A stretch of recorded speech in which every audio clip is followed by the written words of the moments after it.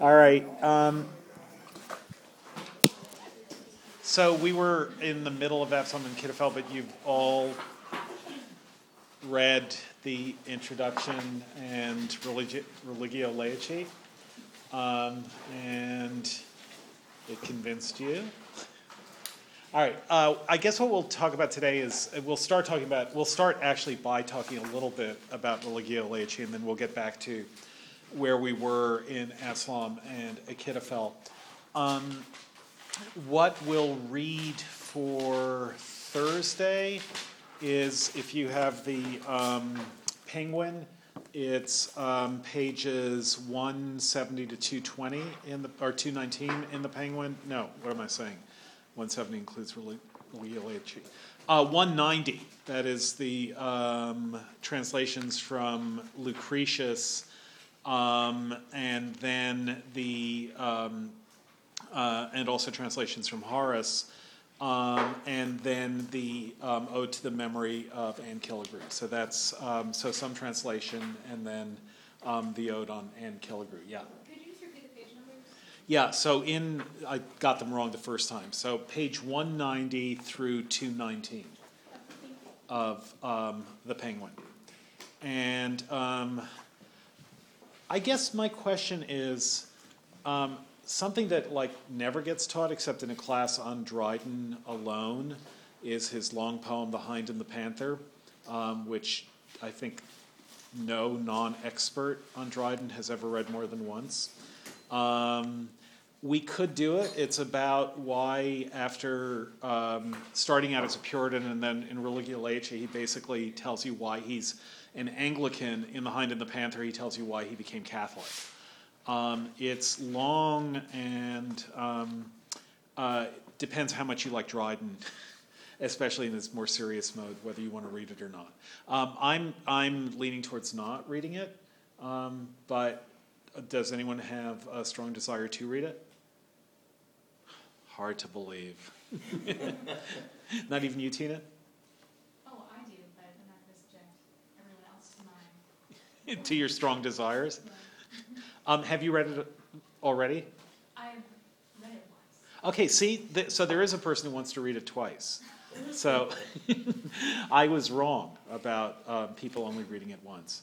All right, well, maybe if you want to talk about it sometime, we can do that. You may change your mind. I have a feeling you won't, but you may change your mind. So we're looking at Dryden, especially in Religio Laici, we're looking at it in a somewhat more serious mode. Let's start, though, with a moment in Religio Laici. If you go to to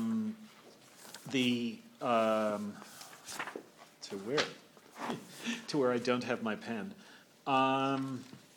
go to around line 276. So do people remember what the context for the poem is, if you read the head note, especially?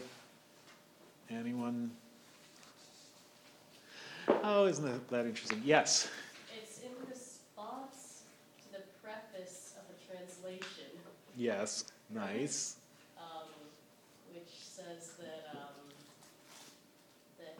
heathens have no chance of being saved. Okay, that's part of it.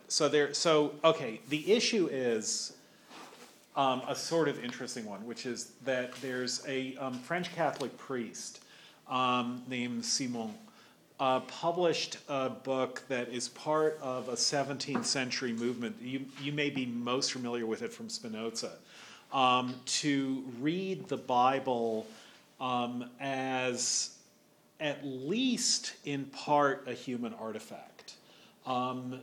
Partly because we're forced to read the Bible as a human artifact, because there are obvious errors in transmission. There are obvious places where the text is corrupt in one way or another.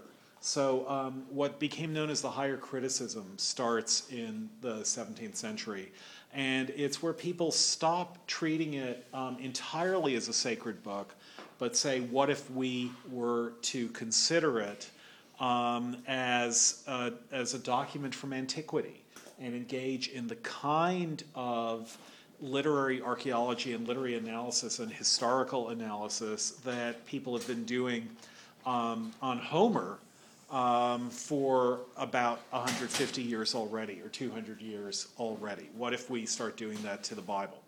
And it's, if you guys know, as I think some of you do, the contemporary distinction between in the first four books of the Bible between the J writer, the E writer, and the P writer. It's generally agreed, and this agreement was this idea began in the 17th century. It's generally agreed that there are three main authors of the first four books of Genesis through Numbers, and that those authors, their three contributions, are put together by later editors to turn it into a single work. But the single work has contradictions within it because it's a mosaic of three different works. And the J writer is the one who, in English, tells stories about the Lord. That is, the Lord said unto Moses, say unto the children of Israel, etc. The E and J is therefore Jehovah or Yahweh. The E writer is the one who talks about God. In the beginning, well, actually, this is not the E writer, but God said unto Moses, or then God struck Noah, or whatever. E for Elohim, and those are stories that in the Hebrew are the deity is known as Elohim.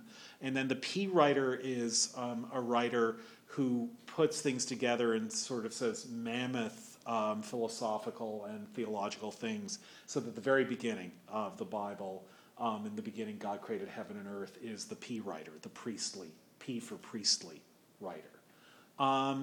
That analysis, the analysis that allowed people to see that this is that these three different major writers were at work in the first four books, was an analysis that has its origins in the 17th century. So Simon is one of the people doing that analysis. He wrote a book about the Old Testament, and what he was very interested in are places where there was clearly something wrong. Now, he was doing this, he's a Catholic priest, and he thought that what he was doing was essentially saying you can't, against Protestantism, he was saying, you cannot rely on the Bible alone because the text of the Bible is imperfect. So when Luther and when the Reformation said that what religious belief should be predicated on is human conscience in its understanding of biblical storytelling and biblical doctrine and biblical rule giving, and the biblical picture of God and of virtue.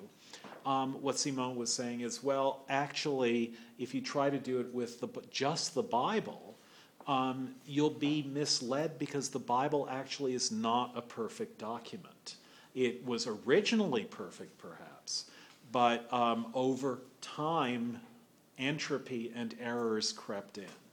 And then a friend of Dryden's, Dickinson, translated this fairly scandalous work into English.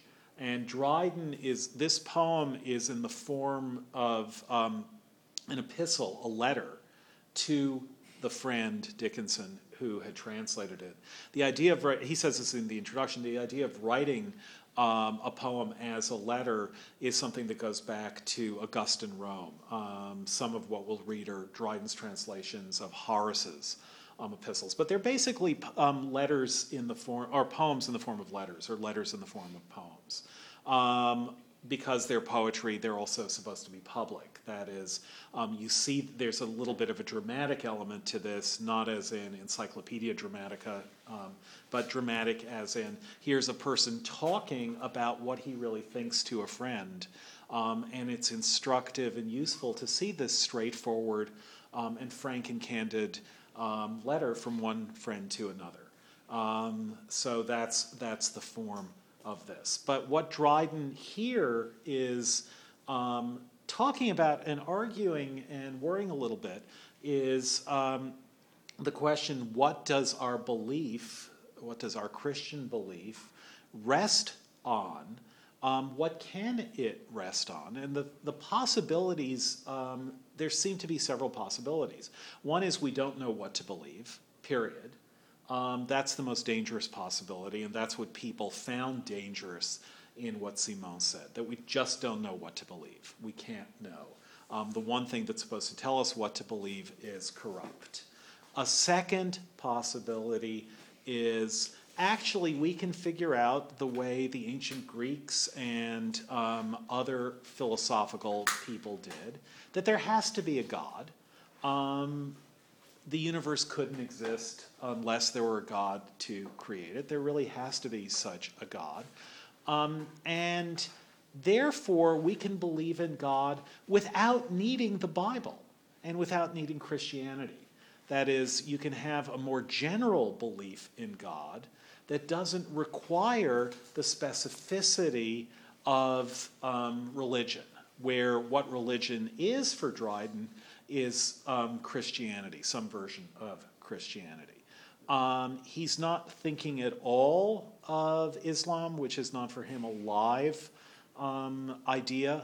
It's not something that he's thought about or studied, but he is thinking about polytheism.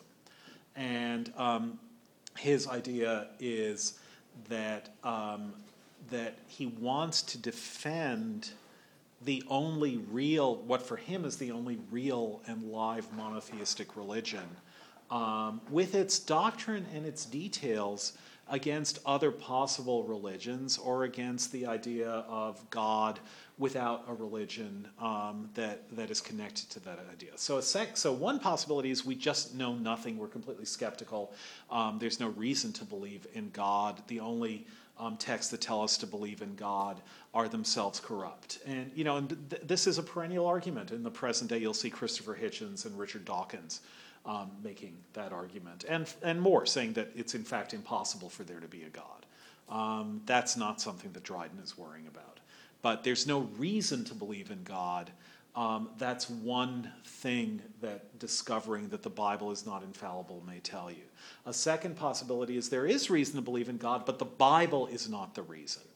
And that's the deist idea, that the Bible isn't the reason to believe in God. The third possibility is the Bible is basically right, but because it's corrupt, it needs to be supplemented by the authorities, the authoritative church that knows the truth and knows how to interpret and understand those parts of it that are clearly can't be right the way you see them in the Bible. And therefore, what you have to do is accept that Holy Mother Church knows better than you, and that if something in the Bible seems incoherent or contrary to church teaching, the church knows better than you do. So accept the authority of the Catholic Church, that is the Roman Catholic Church, and accept it completely. A fourth possibility is that there are places in the Bible where it seems to be self-contradictory. At that point, you have to consult your own conscience and your own inward light and your own sense of inspiration. And this leads to radical Protestantism.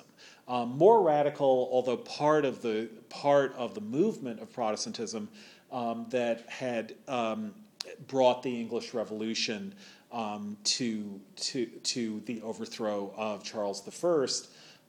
The number of radical movements at the time, of radical Protestant movements at the time, were extraordinary, and the one thing that they shared was their radicalness. The only one that still survives is Quakerism, which was originally a 17th century radical movement. Unitarianism also sort of survives, but not. It's not quite radical in the same way. But there were the Shakers, died out, but you probably also know that their views were a little bit more radical than the Quakers are, and the reason they died out is that there came a time when they thought that it was wrong to ever have sex and ever have children, and wrong to proselytize for Shakerism. So the last Shakers died out actually in the last 20 years or so. at the end of the 19th century.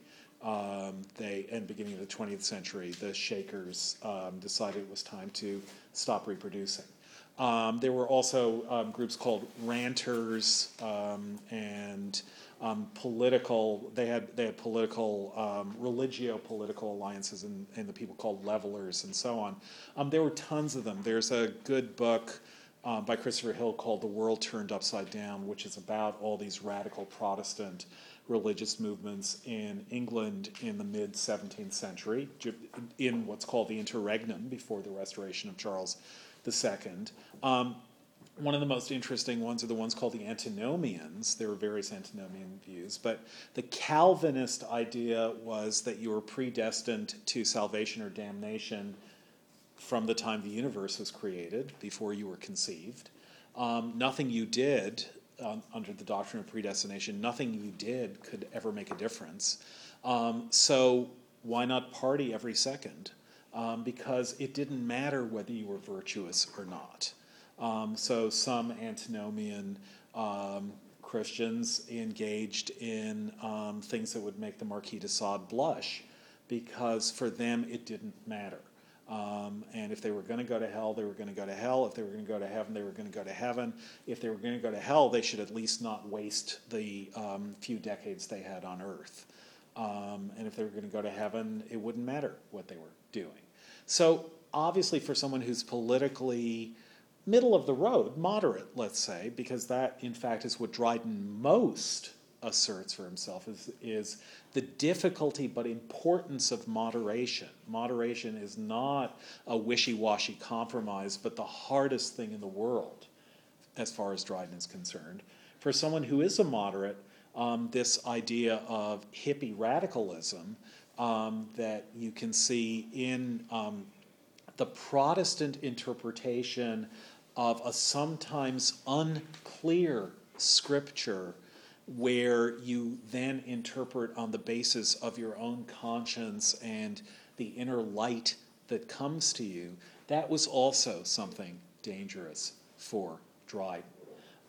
So those are the various possibilities for understanding what was confusing about the Bible once you saw that it can't possibly be verbatim the Word of God. And because if there are errors in it, the question is, what kind of error-correcting mechanism is appropriate? There are errors in it. What kind of error-correcting mechanism is appropriate?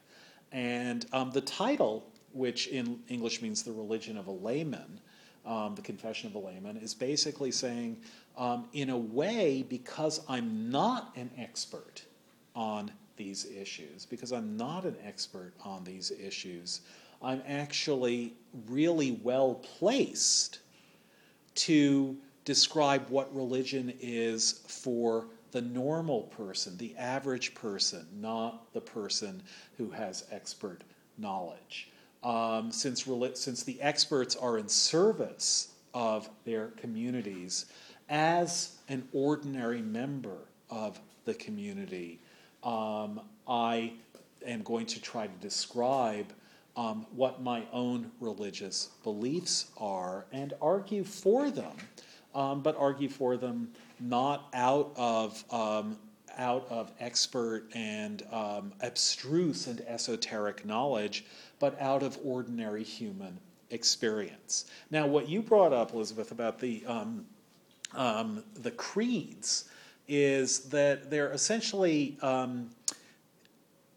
two major statements of Christian belief from the early part of the first millennium. There's what's called the Apostles' Creed, which is the simplest statement of Christian belief. And basically the Apostles' Creed is a belief in God who created the universe, and a belief that he sent his only begotten Son, Jesus Christ, to earth in order to bring us to salvation. And the Apostles' Creed is clearly Christian because it's about Jesus Christ as well as about God the Father. and it is the simplest and most straightforward expression of Christian ideas. After the Apostles' Creed, however, the Council of Bishops in Nicaea in the 4th century came up with what is now pretty much standard Catholic and fairly widespread Protestant doctrine, which is the doctrine of the divinity of Christ. That is, the Bible says or seems to say, and maybe at one point actually does say, that Christ is the Son of God, that Jesus is the Son of God in a special way. And at one point may even be saying that Jesus is God himself. That is never quite explicitly said, however. The Council of Nicaea came up with the Nicene Creed, which basically says that, basically comes up with the subsequent claim for the Holy Trinity. That there's one God, that God is in 3 persons, the Father, the Son, and the Holy Ghost. The Father is not the Son, the Father is not the Holy Ghost, the Son is not the Holy Ghost. The Father is God, the Son is God, the Holy Ghost is God. And that's the mystery of the Trinity. So what you have is a sort of non-transitive idea of equality. That is, God, the Father equals God, the Son equals God, but the Father does not equal the Son. And that's, people got persecuted for saying that they didn't understand this, and got persecuted for trying to understand it in different ways, and there were all sorts of religious battles about this doctrine. But that's essentially what the Nicene Creed says. It's the idea of the Son as co-equally and co-eternally God with the Father, and the Holy Ghost as co-equal and co-eternal with, and also God, just as much as the Son is and just as much as the Father is. So that is either more familiar or more difficult to take in than the Apostles' Creed, which has certainly has the virtue of a pure and luminous simplicity about it. Is nice. There's the philosophically more difficult Nicene Creed. Athanasius, the Athanasian Creed was one in support of the Nicene Creed, and what he adds to that, and this is the thing that is very troubling to Dryden, is that if you don't believe this, and if you haven't learned this from the church, then you will be damned. So it's a very unforgiving idea, which essentially says that only Christians who have been instructed by the infallible church in the right and sound and true doctrine of the Trinity have a chance for salvation. And that goes very strongly against the idea that conscience has anything to do with salvation, or even good works. It's that you have to know the right thing, but the only way to know the right thing is to be completely subservient to those who are announcing a doctrine which is not itself in the Bible, but is a human philosophical interpretation of the Bible. And if you don't find yourself able to accept that, then you will find yourself in hell. And that's a thing that Dryden really doesn't. That's another direction he doesn't want to go in. So what he's trying to do in Religio Laici is to come up with a way of saying that the Bible is important and tradition is important, and learning from your elders and betters is important, without falling into any of the traps that those 3 claims or ideas or doctrines could easily lead you to fall in. So he's really trying to tread a maze there, or to say that the kind of Anglicanism, the kind of Protestantism that you could find in England at the time, at its best, did tread this maze, avoided these traps, but that the traps were always there, and that you could err on either side very, very easily. You could think that whatever the church said was right, or you could think that whatever you thought was right. And it was very difficult to see, and what he's trying to do in this poem is to show how you could find a middle way among all these things, but that middle way is hard.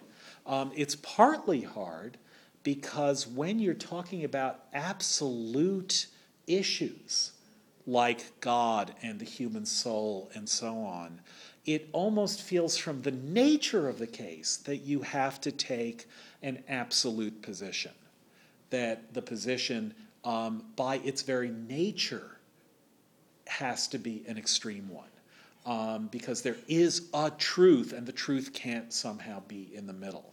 Dryden understands that and accepts that, but what he's trying to do, you could say, is to get all the difficulty that kind of is a criterion or a guarantee that you are treating the situation seriously. People become extremists because being extreme is always being serious. You can't. You know that you're being serious if you take an extreme position.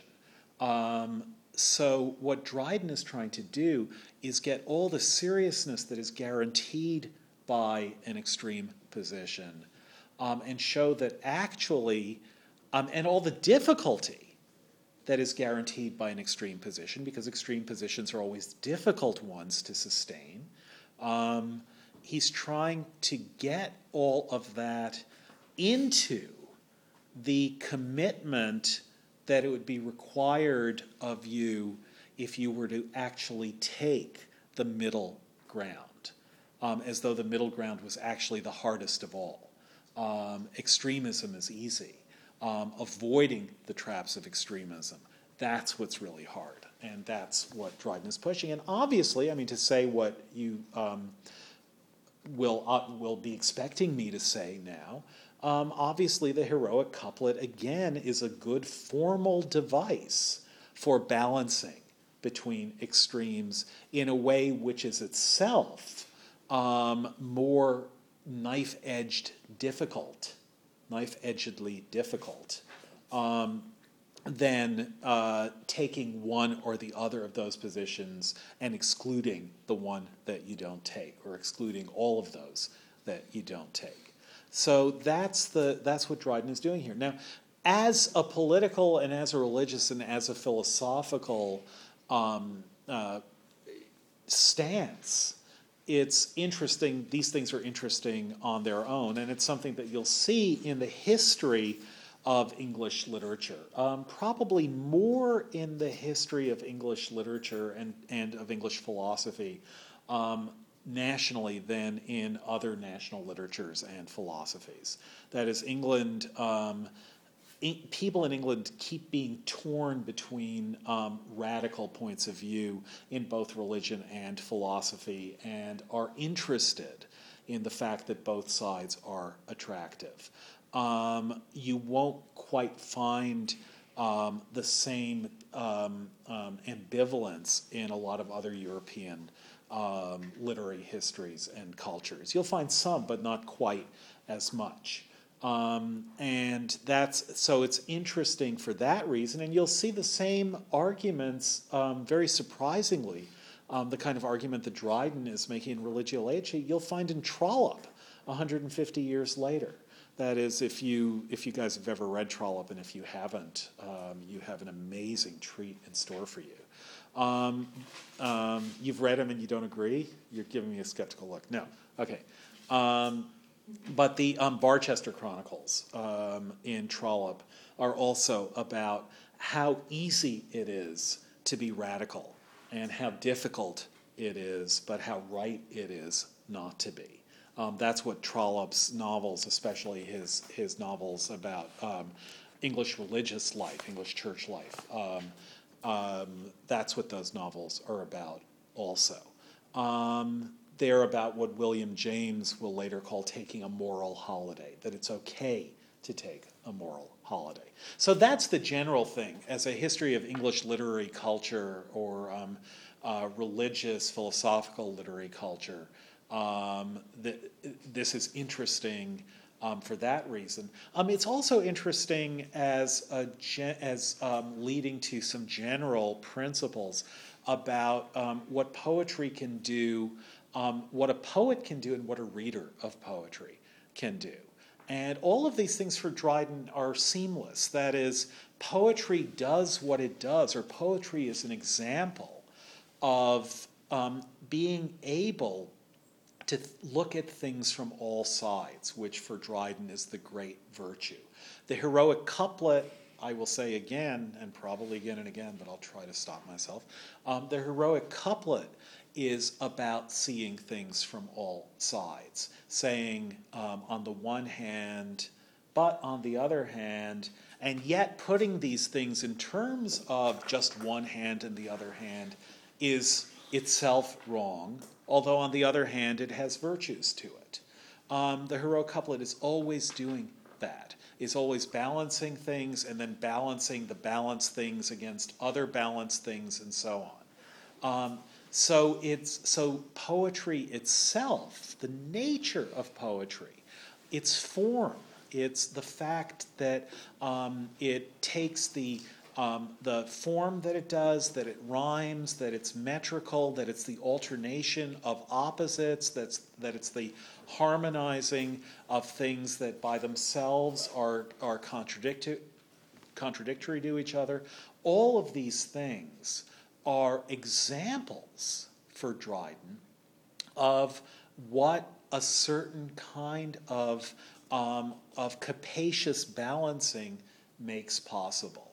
To put it another way, you might say, and again the title is suggesting this, that you might ask, what right does Dryden have to talk about this stuff? Who is he to talk about what's good to do in politics? Who is he to talk about what the true religion is, or the true attitude towards religion should be? You may feel the same way now about Hollywood stars coming out for one or another political candidate. You know, if they're on your side, you say, yay, Alec Baldwin, it's so great that you're doing this, but Bruce Willis, how can you be such a jerk?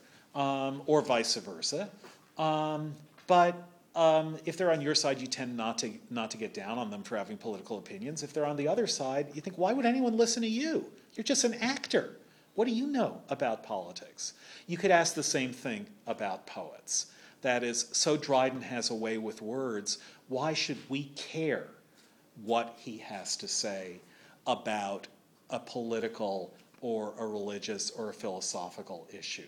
What makes poets into philosophers? Does anything make poets into philosophers? Is there anything that makes a writer, a literary writer, someone with philosophical or cognitive authority? This is a question that is still a very live one. The whole idea in arguments about deconstruction and the movements that followed deconstruction in the last 30 years is there are there important philosophical conclusions to be drawn from literary works? And what people like Derrida and Demon, if you know who they are, or even Foucault and Lacan are saying is absolutely. The literary works are actually more deeply philosophical than the philosophers are. That's a strong claim that they're making. So again, I just want to say that this is a live issue.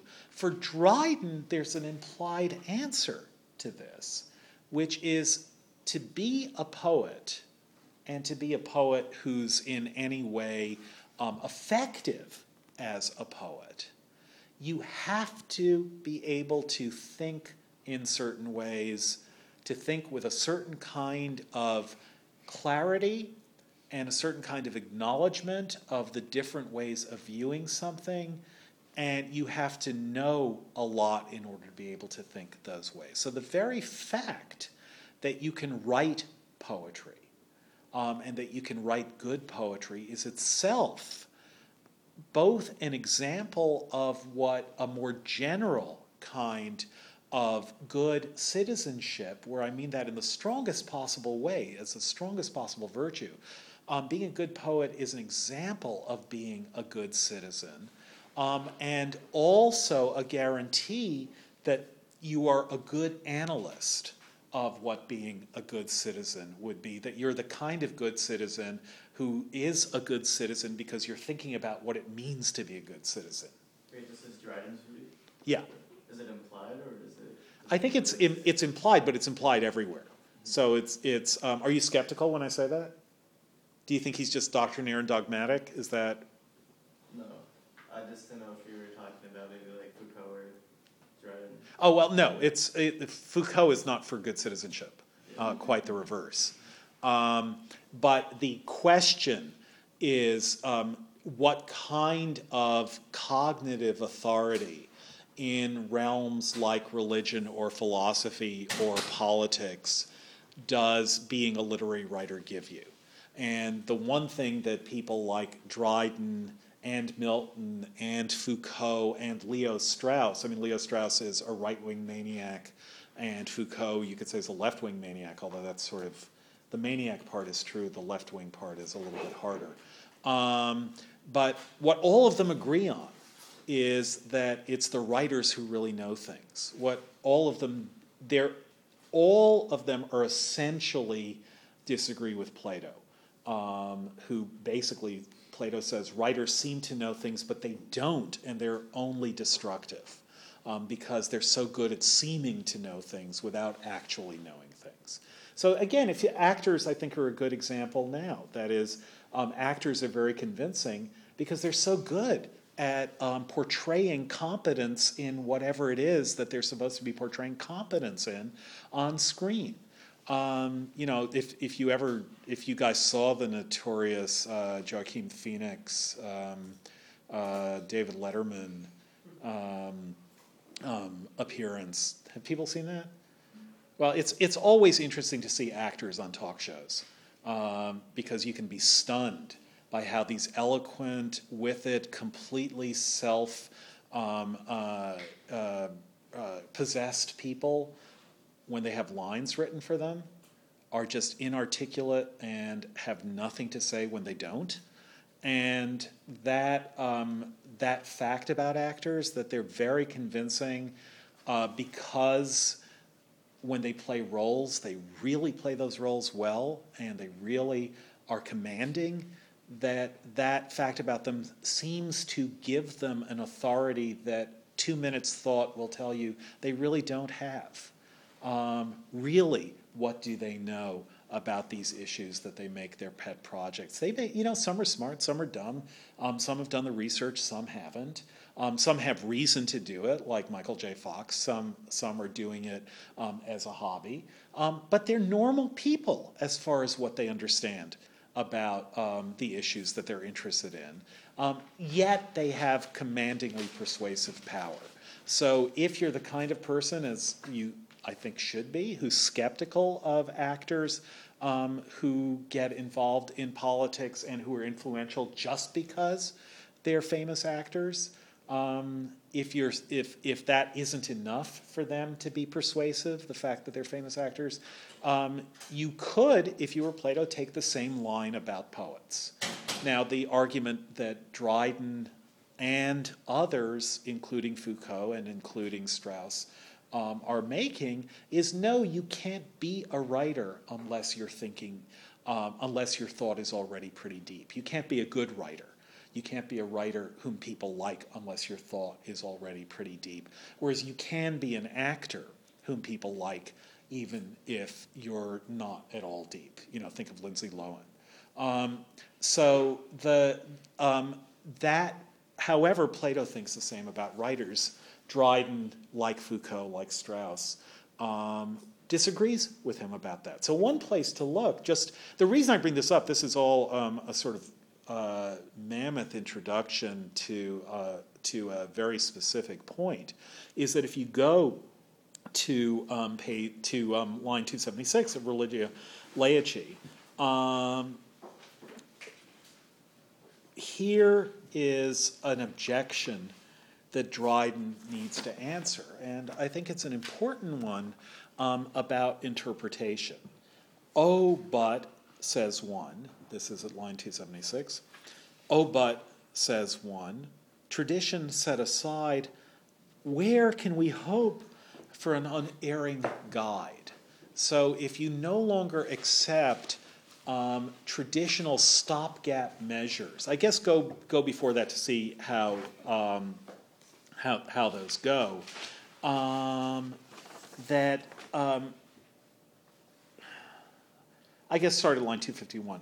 For some who have his secret meaning guessed have found our author not too much a priest.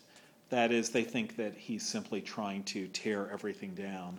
For fashion's sake, he seems to have recourse to pope and councils and tradition's force, but he that old traditions could subdue could not but find the weakness of the new. So some people think that Simon is pretending to be pro-Catholic by saying we need the church to supplement the Bible itself, which has a lot of errors have crept in down the centuries. But some people think that Simon is only saying that, but he's actually working on a much more radical point of view. David Hume, whom we'll have occasion to talk about, has a famous essay on miracles, which is one of the great essays. Do you know it, Matt, the essay on miracles? It's one of the great essays of 18th century philosophy. But basically, David Hume says, how can you define a miracle? And he says, well, a miracle is something that we have no explanation for.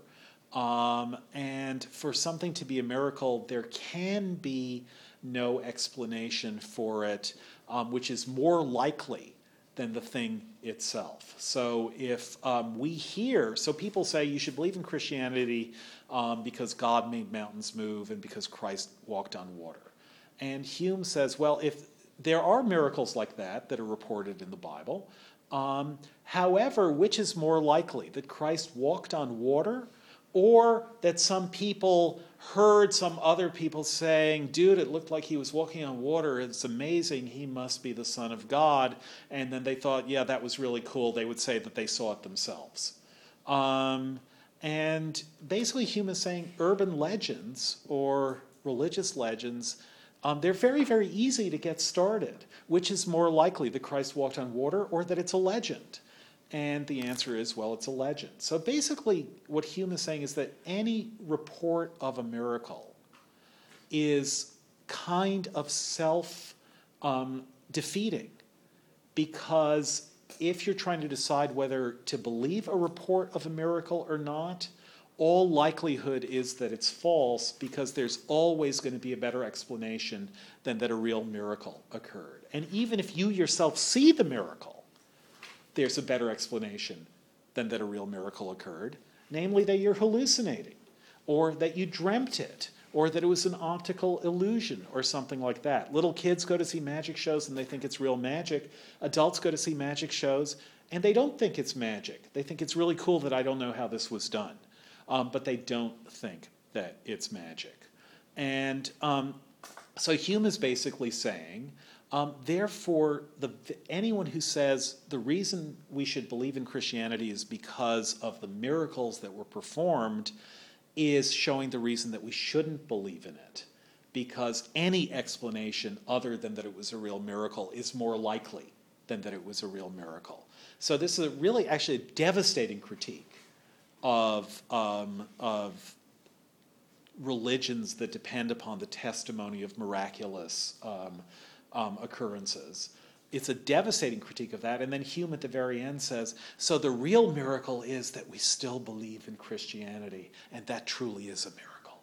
And he's claiming that he is a Christian at that point, and saying, now we can see that the best miracle of all, wonder of wonders, miracle of miracles, is that we believe in Christianity when it would be so easy to give rational explanations for the so-called miracles, and yet we don't.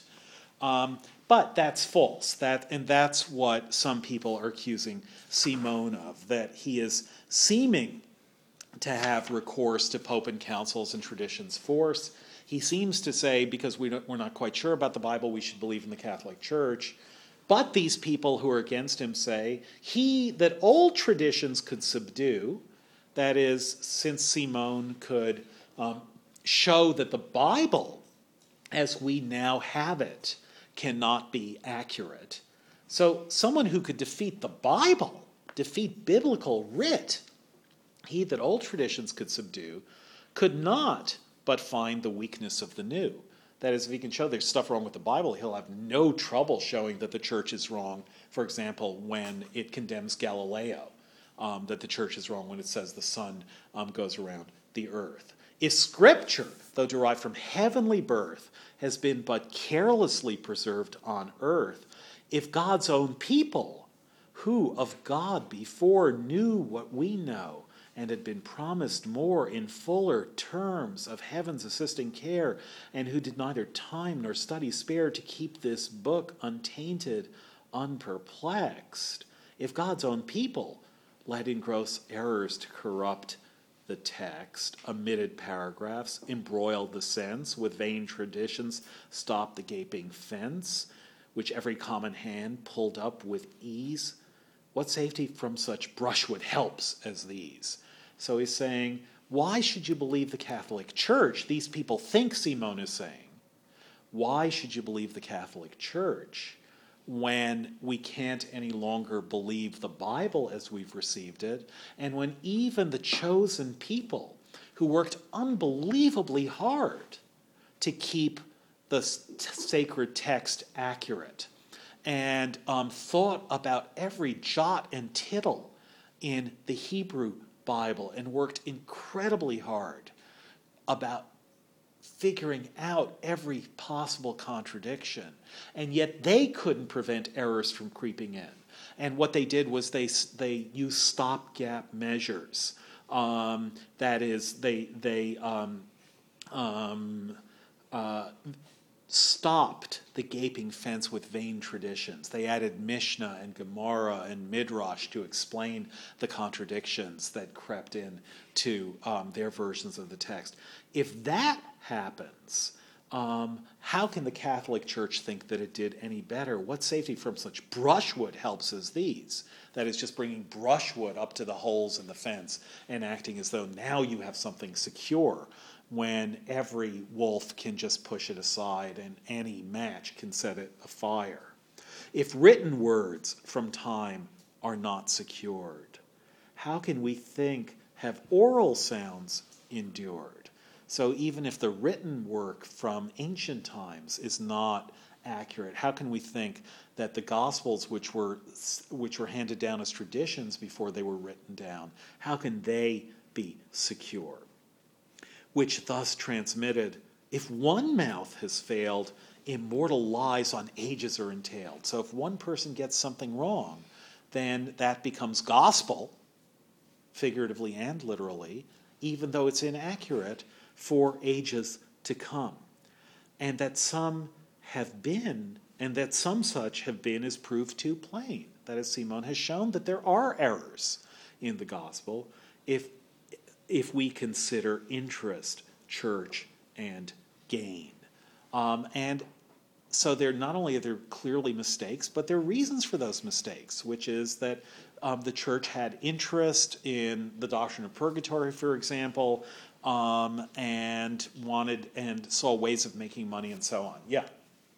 Oh, was your hand not up? Okay. So given all this, it seems clear that Simon is destroying the church as well as the accuracy of the Bible. So someone tries to defend the church by saying we have no choice. Oh, but, says one, tradition set aside, where can we hope for an unerring guide? For since the original scripture has been lost, all copies disagreeing, maimed the most, or Christian faith can have no certain ground, or truth in church tradition must be found.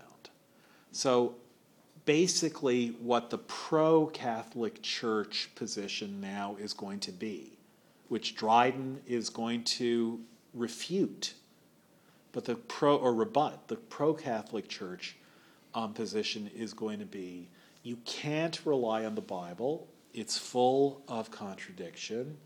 If you don't rely on the Bible, you either will give up your belief altogether or you will rely on the Catholic Church. And that's the idea that Dryden wants to rebut. And essentially his rebuttal is the middle ground rebuttal, which is that it's true that we don't know every jot and tittle, and there are contradictions, and there are problems in the details, and a lot of the details don't fit together. But there's also, to use the language of information theory, massive redundancy in the Bible, which means that everything important, what you'll find is that everything important harmonizes with everything else that's important. The places where there are issues and questions and where we can't really know what the truth is, those places are partly in question just because it's not obvious what the truth is. But so much of what's in the Bible is obvious, and there are errors which are obvious errors. So much of it is obvious that the really important thing to see is that the more obvious that you have a right reading in the Bible, the more obvious it is that you do, the more you can rely on it. What makes a reading in the Bible obvious? Well, it's some combination of, and he's going to give you a list of the things that make it obvious, but it's going to be some combination of various things that make it possible for us to interpret any text, whatever. So the reason I bring this up here, I want to get back for half an hour anyhow to Absalom and Ahithophel. But the reason I bring it up here is because what you're getting here is a theory of reading poetry, a theory of what's called hermeneutics, of interpreting poetry. Do people know the word hermeneutics? So if you take a literary theory class or a class in the history of literary criticism, it's a word that you will hear. Hermeneutics is I guess, often defined as the science of interpretation. And the idea, it originally came out of biblical interpretation, and the question is, how do you interpret a biblical text? The word hermeneutic actually comes from Hermes, the Greek messenger god who was also there was an Egyptian cult of him as having written a highly allegorical book that it was very, very hard to interpret into literal language. And so those who attempted to read this mystical book, what they were doing was an active interpretation that then got named hermeneutics after Hermes Trismegistus, thrice great Hermes. So hermeneutics is the science of interpretation. And the question is, how do you interpret an ambiguous sentence, the idea being that really every sentence is ambiguous, that it's impossible to interpret with 100% certainty that you're interpreting something right. And the question of interpretation, it goes back at least to Augustine, who basically says, I don't understand how it's possible to understand a sentence, because what happens is I read a word, and then I read another word, and the first word could mean a bunch of things. If I read, to take a famous or not so famous example, if the first word of the sentence is the word time, I don't know whether that's a noun or an adverb or a verb. Time the runner as she runs around the track. There it's an imperative verb. Time is always passing. There it's a noun. Time to plant tears, the almanac said. There it's an adverbial noun. So I read the first word, and it could be a bunch of different things, but I don't know what it is. Then I read the second word, which let's say is flies, and now I have time flies. That's a sad, true sentence, assuming that time is a noun and that flies is a verb. Time flies, how sad life is. But what if instead I'm a referee at the flies car race, and it's my job to see how quickly the flies are flying around the track? So what's my job to do? It's to time flies. So I get my little stopwatch out and I say go, and the flies buzz around the room and they come back, and then I stop my stopwatch and I've timed the flies. So how do we know if we see the sentence time flies? Why did you all assume I meant that temporality is always escaping our grasp as we hustle towards death, and not that I was saying that flies flying around a room we should try and figure out who holds the world record or the room record for the flies. So Augustine basically says each of the words has multiple meanings. They can be put together in multiple ways. We only know what the sentence really means when we have the whole sentence in our mind, but we can only have the whole sentence in our mind if we know what each of the words means. So this is called the hermeneutical circle. That is, that we can only know what a sentence means when we know what each word in the sentence means, but we can only know what each word in the sentence means when we know what the whole sentence means. And this is something that sometimes doesn't seem to be a problem, sometimes does, but in theory, it's logically an unanswerable difficulty. How do you get out of this circle? How do you know what a sentence means unless you know what the words in the sentence mean? But how do you know what any word in the sentence means unless you know what the sentence means? So there's a lot of philosophy and literary theory and literary criticism about this. And it's something that's of concern to poets. It's particularly of concern to poets because they do want their meanings to come out of their words more than anyone. Robert Frost, some of you will know, had a very famous response to someone who asked him the meaning of one of his poems, and his response was, "If I could have said it any better, I would have." So here's this, poetry is obscure, and you want to know what these words in this order in these sentences mean, and what the poet says is, I did my best. That's why I wrote these words in this order here. So the question of the meaning of poetry is a question that is more or less present or anxiety about whether the meaning is communicable is more or less present and more or less something that any real poet is thinking about. Am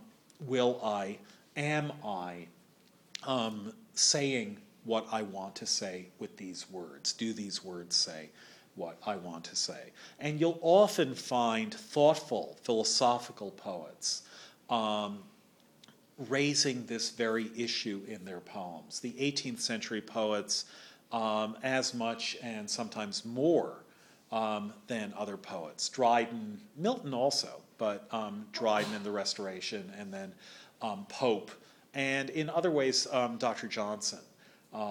Raise these issues over and over again. For Dr. Johnson, this question of interpreting the Bible, for Johnson it's going to come up as a question of interpreting Shakespeare.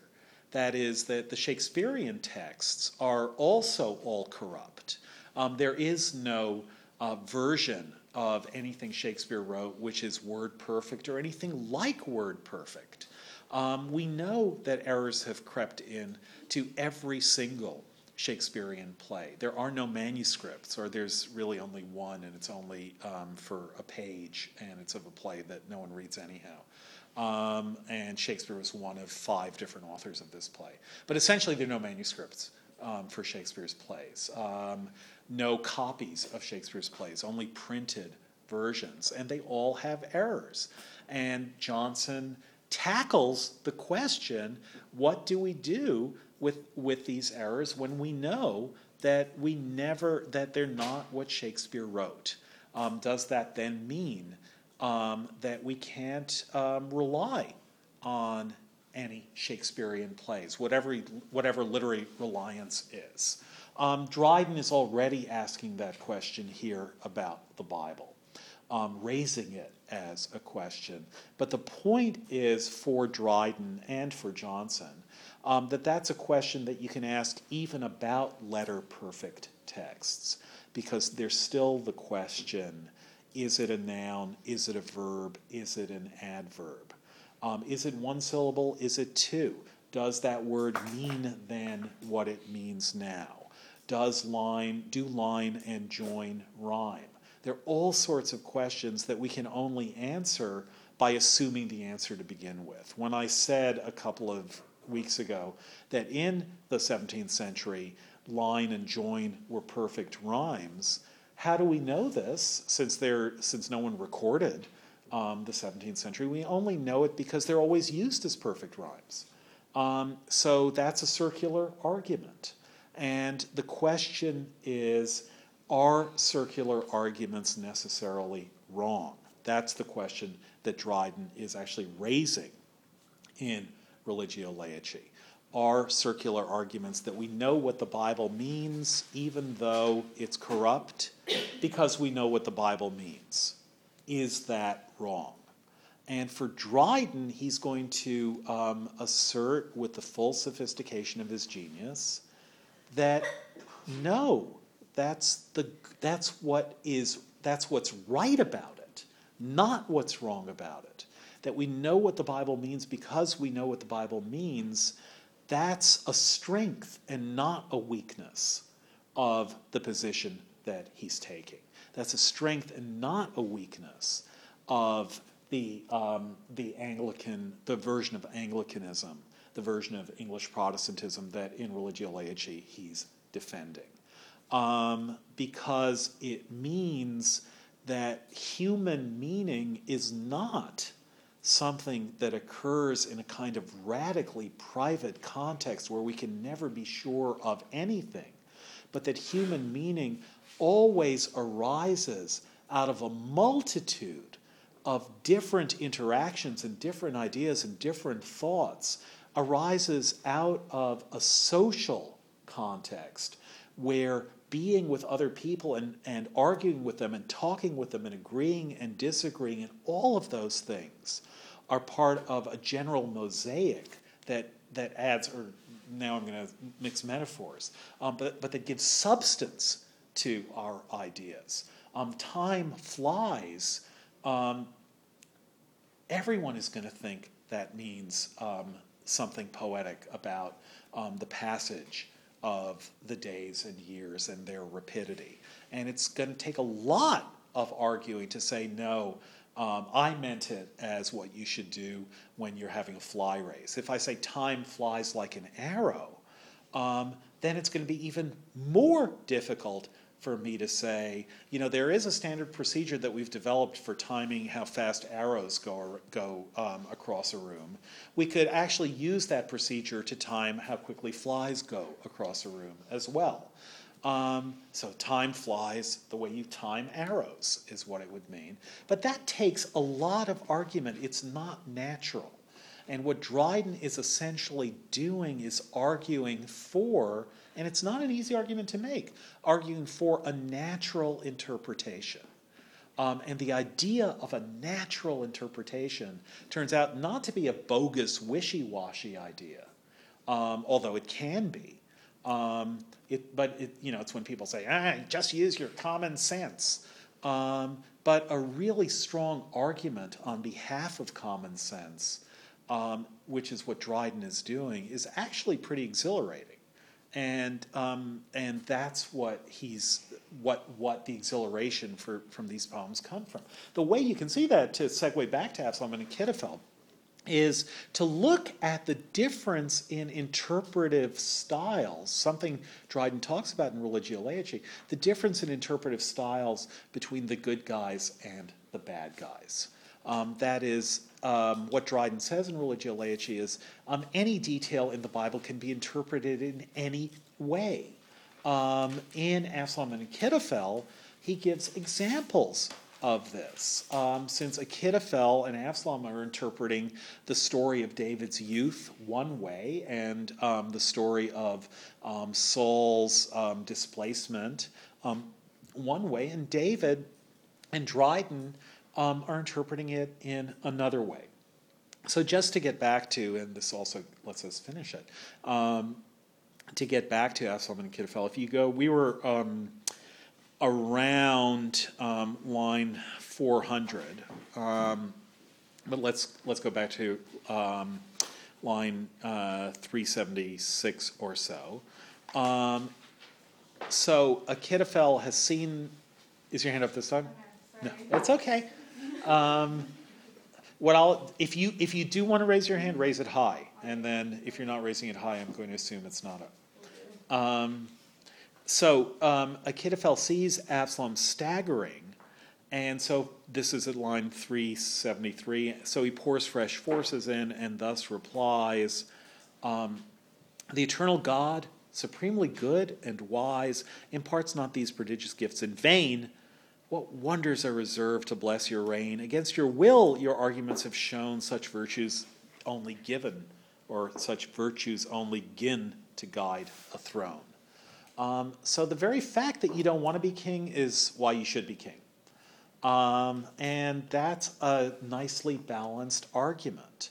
The fact that you think that you're worried that it's a wrong thing to do shows that you worry in the right way. So you should do it. You're manly as well as mild, and it's a good thing. And then he starts pushing the pro-democracy argument again, which Dryden is against. And the pro-democracy argument that Achitophel pushes here is, 'tis true he grants, at start of line 383, 'tis true he grants the people all they crave, and more perhaps than subjects ought to have. So he's too nice to the people. Notice that what Dryden is making Achitophel tell an unbiased reader is that David is actually a good king because of his mildness. But Achitophel is now using that against him. 'Tis true he grants the people all they crave, and more perhaps than subjects ought to have. For lavish grants suppose a monarch tame, and more his goodness than his wit proclaim. So the fact that he's being so nice shows that he's not being very smart, shows that he may be good, but he's senile. They more his goodness than his wit proclaim. And then after all, when should people strive their bonds to break, if not when kings are negligent or weak? That's a very carefully put couplet that Achitophel is putting it very carefully, because what he's saying is two things that sound like one thing.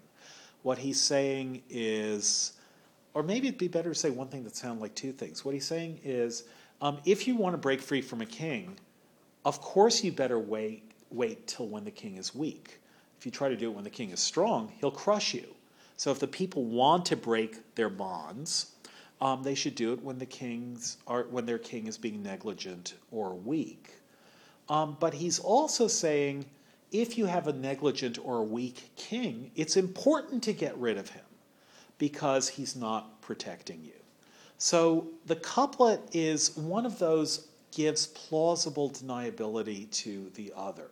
So the plausible claim is, He's in over his depth.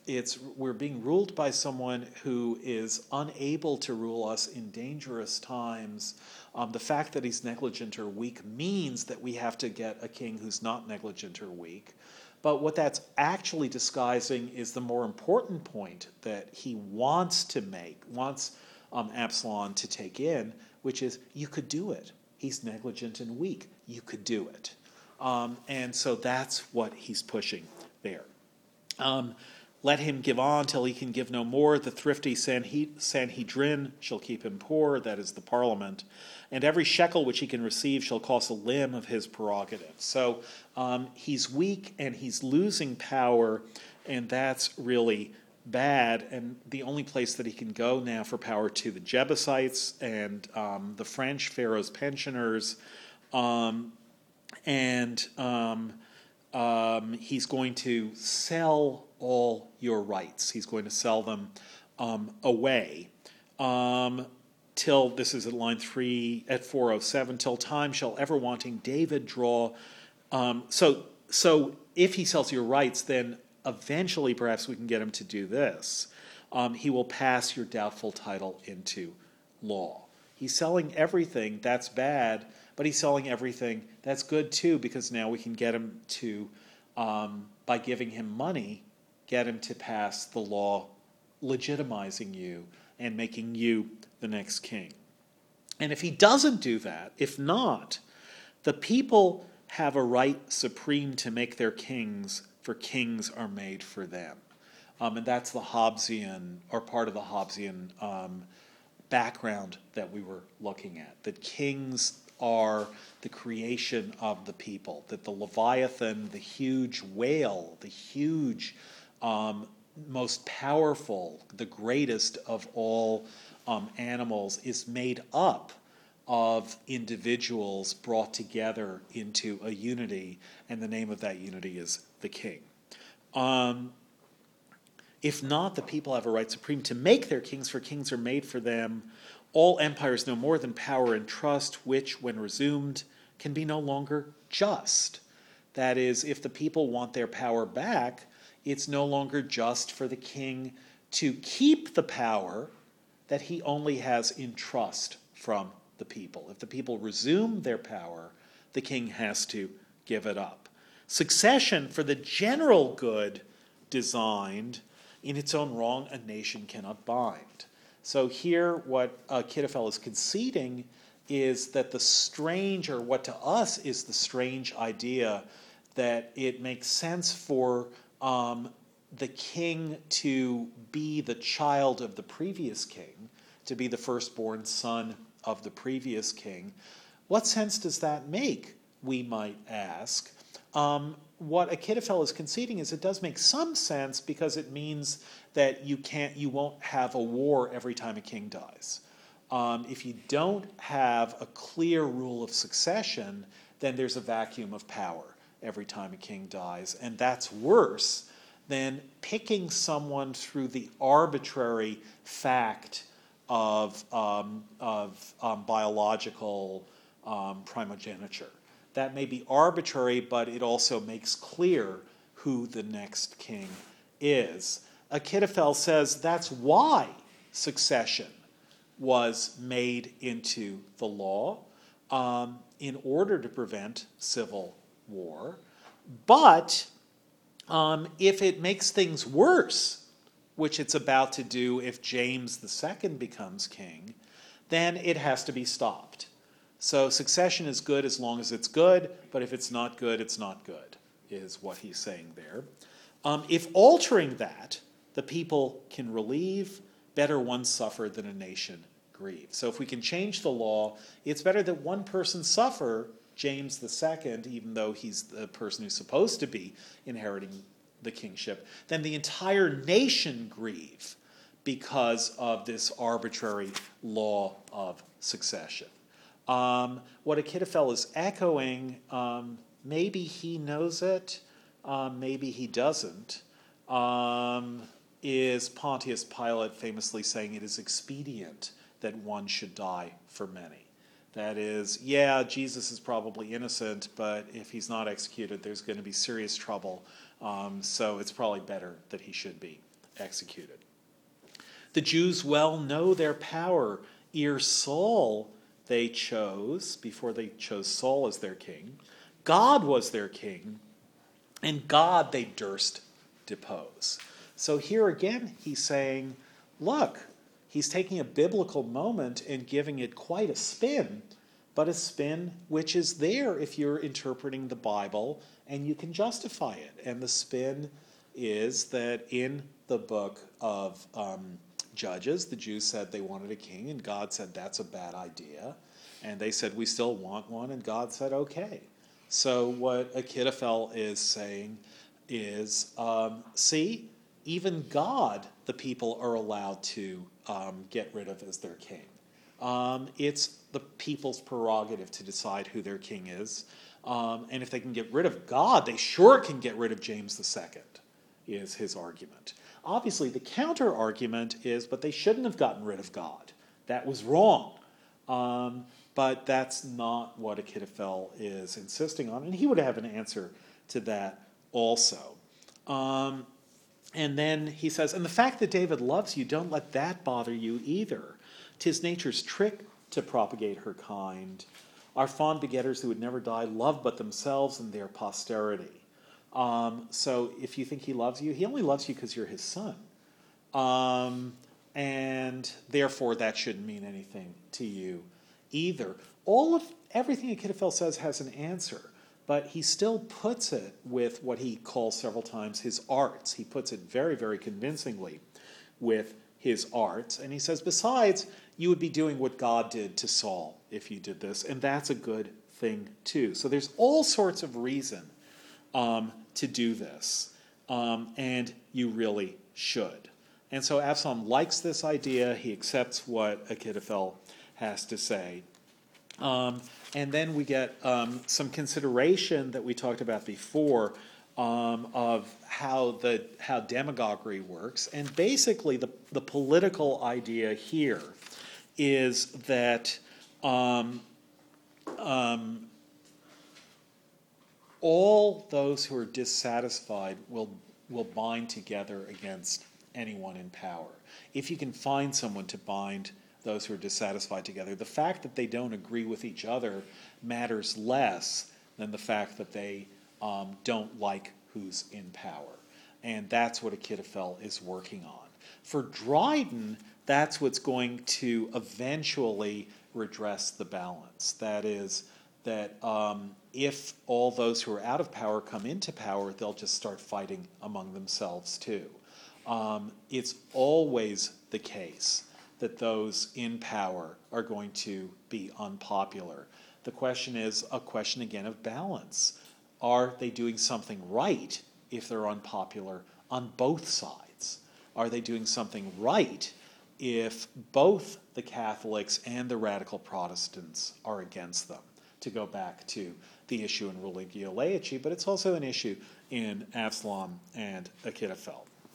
So at any rate, Absalom goes around and he makes his pitch to the people, and everyone likes him. But just go to, do we have time for this? Not really, but go to line 752.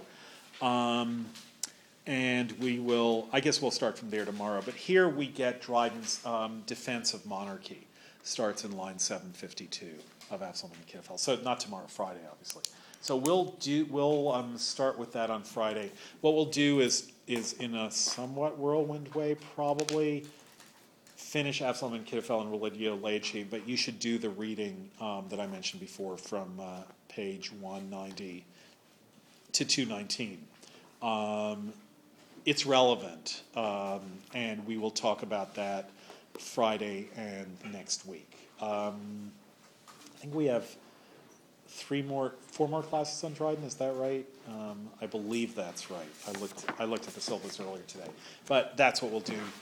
So read 190 to 219, and if you want to reread Absalom and Ahithophel from 752 to the end, that would be good.